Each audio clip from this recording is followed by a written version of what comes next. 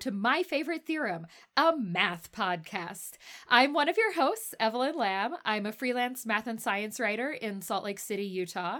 And this is your other host. Hi, I'm Kevin Knutson, professor of mathematics at the University of Florida. How's it going? All right, it is a bright, sunny winter day today, so that I really like. I'm from Texas originally, so I'm not big on winter in general. But if winter has to exist, sunny winter is better than cloudy winter. Sure. So, yeah, sunny winter is great. I mean, it's sunny Yeah. winter day in Florida too, which today means it is currently, according to my watch, 81 degrees. Oh, great. So sorry to rub it in. Yeah. Yes. Fantastic. It is a bit cooler than that here. I imagine so. So yeah. Yep. Anything new with you? No. Well, actually, I might be going to visit my son in a couple of weeks because he's studying music composition, right? And the orchestra at his university is going to play one of his pieces, and so kind of excited Very about that. exciting. Yeah, That's yeah, awesome. yeah. But that's about it. Otherwise, just dealing with downed trees in the neighborhood, and not in our yard, luckily, but stuff like that. That's it. Okay. Yeah. Yeah. Well, we're very happy today to have Rebecca Garcia as a guest. Hi, Rebecca. How are you? Hi, Evelyn. Half a day. I should say half a day, Evelyn, and half a day, Kevin. Ah, okay. Thanks for having me on the program. Mm-hmm. Okay. And half a day, did you say? Yeah. That's right. That's our greeting in Chamorro. Okay. So you are originally from Guam, and is Chamorro the name of a language or the name of a group of people, or I guess both? Mm-hmm. It's both, actually. Okay. Yes, Mm-hmm. that's right. And so Chamorro is like the native language in the island, and but people there speak English mostly. Mm-hmm. And as far as I'm able to tell, I think I'm the first Chamorro PhD in pure mathematics. Oh, wow. Right. Wow. Well, and you're definitely the first Chamorro guest on our show. I think. Yay! I think the first Pacific Island guest I think also. that's correct. Yeah. So, yeah. Thank you. So yeah, how did you? So you currently are not in Guam. You actually live in Texas, right? I do. I'm a professor at Sam Houston State University, which is in Huntsville, Texas, north of Houston. And I'm also one of 5 co-directors of the MSRI undergraduate program. Oh, Oh, right. nice. Mm-hmm. That seems like it is a great program. So how did you get from Guam to Huntsville? Oh my goodness. Wow. That is a long journey. Literally. But yeah.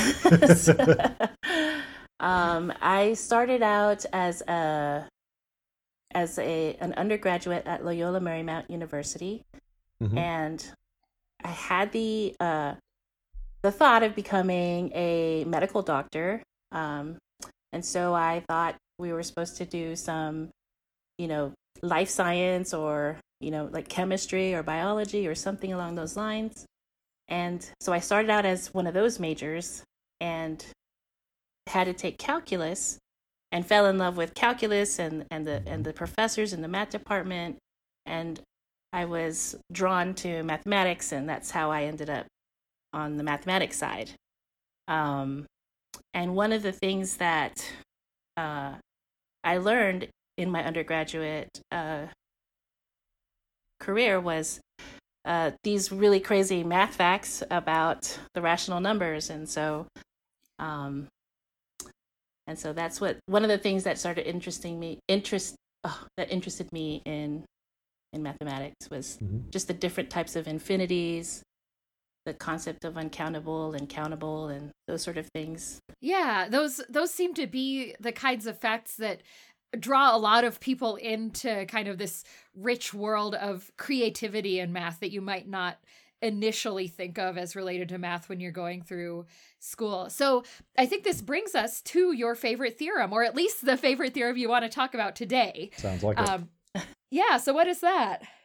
Yeah, so it's more, I would say, more of a fun fact of mathematics that the rationals, first of all, are countable, meaning you can, they are in one-to-one correspondence with the natural numbers. Mm-hmm. And so you can kind of, label them. There's a first one and a second one in some way, not necessarily in the obvious way. But then at the same time, they are dense in the real numbers. So that to me just blows my mind that between any two real numbers, there's a rational number. Mm-hmm. And yeah, so you can't like take a little chunk of the real line and miss all the rational numbers. Right. That's right. Right. That to me just blows my mind because, and then you just sort of start, your brain just starts messing with you, between 0 and 1, there are infinitely many rational numbers, and yet yet they're still countable. And it just starts to mess with your mind a little bit. Right. Yeah. Well, and we were talking about this a little bit before, and it's this weird thing. Like, yeah, there's like countable is like a smallness thing, and yet dense is like they're, they fill up the whole interval in this way. I mean, it is really weird. So where did you first encounter this? This was in a class in real analysis. And so that's where I started I thought I was going to be a functional analyst. I thought that's what I wanted to do. I love real analysis. That didn't happen either.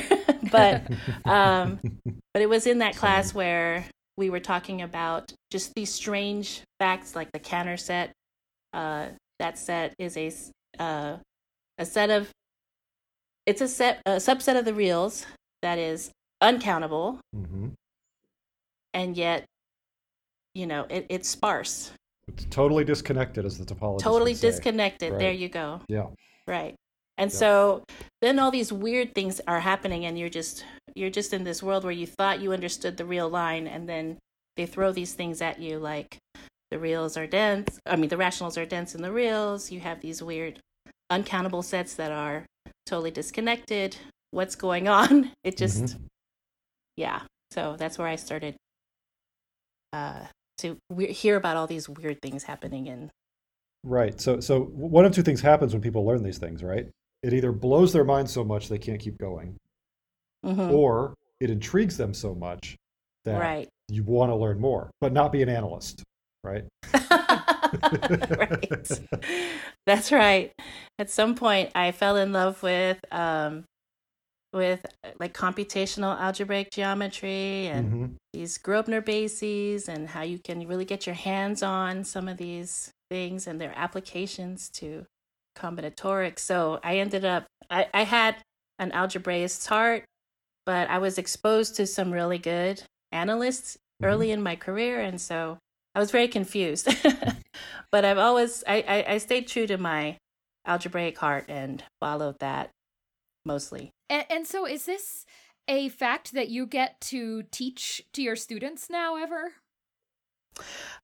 So no, this is not, but I do get to talk about, I do like to talk about the different infinities and things along those lines. And I like to, like before class, I come in early and I'll have a little chat with them about just like the fact that, they don't understand that math is not done.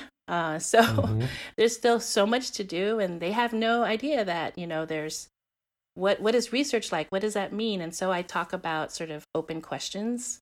And so I bring some of that in the beginning of class, and just these concepts like that had also drawn me in about the different kinds of infinities and these weird concepts about the rationals being dense and, just things like that. I do get to talk about it, but it's not in a class that I would teach the material on.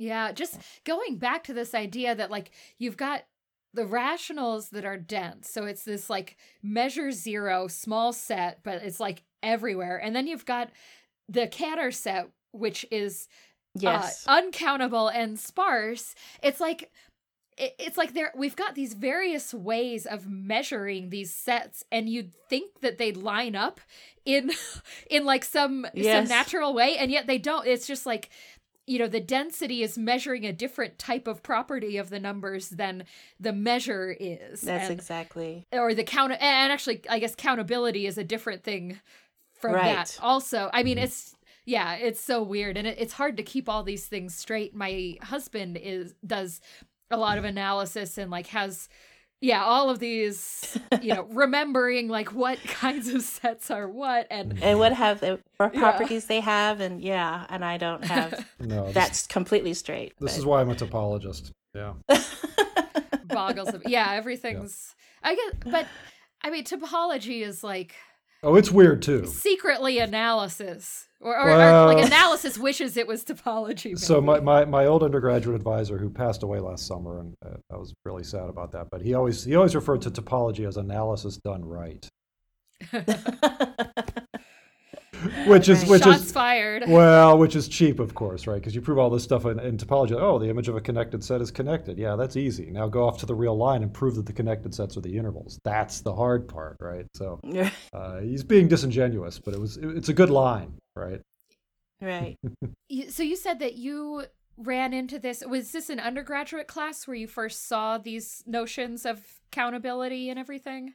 Right. It was an undergraduate class where I ran into those notions, and I was a junior. Well, I guess it was in my second year second semester junior, where we were talking about these strain sets, and that's when I had also thought about going on to graduate school and wanting to do mathematics for the rest of my life. I did want to, I was a major by then, of course, but I just didn't know what I was going to do. But it wasn't until then when I learned about, this could be a career for you. This might be something you like to do. And of course, this was many, many years ago. And nowadays you can do so much more with mathematics, obviously. I mean, like, we know that we can do so much more, I should say. We've always been able to do so much more. We just haven't been able to share that with our students so much. We never really spend the time to let them know there's so many careers in mathematics that one can do. But anyway, at that time, I was drawn into really thinking about becoming a mathematician, and that's what was one of the experiences that made me think that there's so much more to this than I originally thought. Mm-hmm. Yeah, well, I talk to a lot of people, in my job, writing and doing podcasts and stuff about math, and there's so many people who don't realize that, like, math research is a career you can do. Mm-hmm. Right. And the more we can share these kinds of aha moments and insights, the better. And just show, like, well, you can use, kind of the logic and the rules of the game to, like, find out these really surprising aspects of numbers. Right.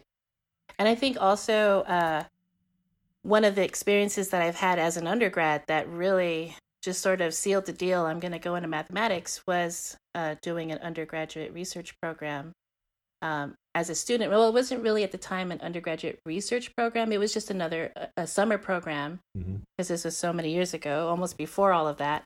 And I had the chance to spend a summer just thinking about mathematics at a higher level with a cohort of other students who were like-minded as well, and it was really, it was like, oh, I can do this for the rest of my life. Like, how amazing is that? And so I was part of a summer program as an undergrad. And then when I was a graduate student, my lifelong mentor, Herbert Medina, was running a program in Puerto Rico and asked me to be a TA, and while I was a grad student. And so, like, this was some of the things that led me to do what I do now, working with undergraduates, doing research in mathematics. Mm-hmm. And so that ties in then to the MSRI program that you are part of, right? Right. I guess I've seen it written like MSRI up, so I guess that's undergraduate yes, program. Undergraduate program. That's right. Yeah. Well, that's sort of like the a different stage that I'm at now. But yeah, before that, I started my own undergraduate research program together with colleagues in Hawaii at the University of Hawaii at Hilo. and we ran an undergraduate research program called Pure Math, and that was Pacific undergraduate research experience in mathematics. Mm-hmm. And we ran that for 5 years, and then I ended up moving into a co-director role at MSRI Up. Mm-hmm. Mm-hmm. Nice. Mm-hmm. No, that's a great program. Yep. Yeah. So the other thing we like to ask our guests to do is to pair their theorem with something. So, just like just the right wine can enhance that meal, what would you recommend enjoying the density of the rationals with? Well, I did think about this a bit, and one of the things that I think, you think the rationals are dense, but they really shouldn't be.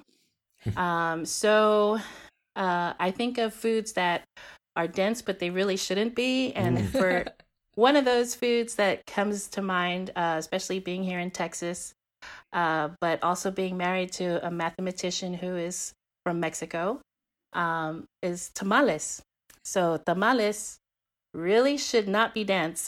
They should be fluffy and sumptuous. But here in Texas, you find really dense tamales, unfortunately. But it was strange to also discover that growing up in Guam, we also have our own version of tamales, and a lot of the foods are related in some way to foods from Mexico. So I feel like there's this huge, rich connection between myself being from Guam, my husband from being Mexico, being Mexican, and there's this strange richness that we share, this culture that, I don't know, it just blows my mind too. So the same way that the rationals being dense in the reals blows my mind.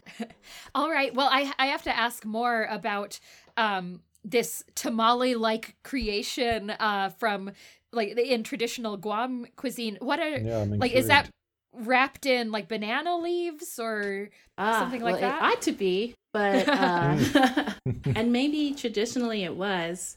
I think that nowadays it's not that way. They usually serve it in aluminum foil, and it's made, but it's a mixture like tamales. So tamales in Mexico are made with corn. Right. I was about to ask this. What are they made of in Guam? Yeah. Yeah. Yeah. And so in Guam, we actually use like a rice product that's it's ground up just like corn.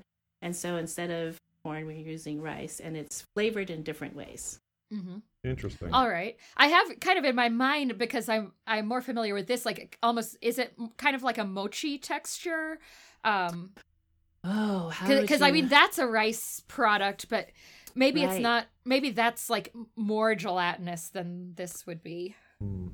Yeah, I guess mochi is really pounded, and so that's more chewy. I think the tamale. Well, you wouldn't say tamal like that, but tamales in Guam are, I guess they're very soft and oh gosh, I don't know how to describe it, but it's a very soft textured food. Well, I would imagine the rice could be softer than, corn can get very dense, especially when you start to put lard in it and things like that. Yes, right. Yeah, it's delicious. Yeah, but it is delicious, and oh my, cannot get enough tamales. But... No, well, maybe you can, but yeah. Yeah, I should. I should learn. Yeah, well, nice. Unfortunately, we do have a couple restaurants in Salt Lake that are Pacific Island restaurants, but more we have more people from Samoa and Tonga here. I don't know if we have a lot of people from Guam here. There's actually a surprising number of Samoans who live in Salt Lake. Who knew? Right. Interesting. Yeah, it's because of the history of Mormon missionaries. That's what I was gonna. That's what I was gonna ask. Yeah, right. The world is very interesting, but but I don't know if I've seen this kind of food there. I will just have to, if I'm ever in Huntsville, I got to get you to make me some of this. Oh yeah, I'm just inviting myself over for dinner now. Hope you don't mind. That would be great. It would be wonderful to have you here. Yeah. Right. Well, is there anything else you'd like to share? We'd like to give our guests a chance to share, if they've got a website or blog or book or anything but also if you'd want to share information about MSRI Up, like application information, anything like that for students, anything you'd like to share? Mm-hmm. Oh, wow. That's a lot of stuff. Yeah, I know. I just rattled off a ton of things. Well, yes, I do have, I would like to say that for the undergraduate listeners in the audience, so please consider applying to our MSRI Up program. I think, and just in general, apply to a research program in the summer. Mm-hmm. These are paid opportunities for you to expand your mind and do some mathematics in a great environment. And so I highly recommend considering applying for that. And so this is the time right now. Of course, by the time the listeners hear this podcast, I'm sure it'll be over. But consider doing some undergraduate research or using your summer wisely. I parked cars in the summer in college. Parked cars. I did. Yeah. Well, you never know the connections that might happen, though, because I was talking to someone one time who basically his big break to get to go to grad school came because somehow he was involved in parking enforcement somewhere, and some math professor called in to complain about getting a ticket, and one thing led to another, and then he ended up in grad school. So really, you never know. Maybe that's not the ideal route to take. But there are more direct routes, but yeah, there are many paths. Yes, there are. And there's also another another thing to plug would be I was contributed to a book that Dr. Pamela Harris and others have put together on undergraduate research. So that that was just released. I'm not entirely sure now. I think it was accepted, and I don't know if one is able to purchase it. But if you consider working with your students on undergraduate research, this is a great resource to use to get you going, I guess. And so, Great. Oh, awesome! So this is a resource for faculty who want to work with undergraduates. Oh, that's great! Yes, we will find a link to that and put that in the show notes for people. That sounds good. Okay. Great. Right. Thanks so much for joining us. Yeah, it's been great fun. Thank you so much. Thanks for listening to My Favorite Theorem, hosted by Kevin Knutson and Evelyn Lamb. The music you're hearing is a piece called Fractalia, a percussion quartet performed by 4 high school students from Gainesville, Florida. They are Blake Crawford, Gus Knutson, Del Mitchell, and Bao Chan Wen. You can find more information about the mathematicians and theorems featured in this podcast, along with other delightful mathematical treats, at Kevin's website, kpknutson.com, and Evelyn's blog, Roots of Unity, on the Scientific American Blog Network. We love to hear from our listeners, so please drop us a line at myfavoritetheorem@gmail.com, or you can find us on Facebook and Twitter. Kevin's handle on Twitter is @NivikNazdunk. That's Kevin spelled backwards, followed by Knutson spelled backwards. And Evelyn's is @EvelynJLamb. The show itself also has a Twitter feed. The handle is MYFAVETHM. That's @MyFavoriteTheorem. Join us next time to learn another fascinating piece of mathematics.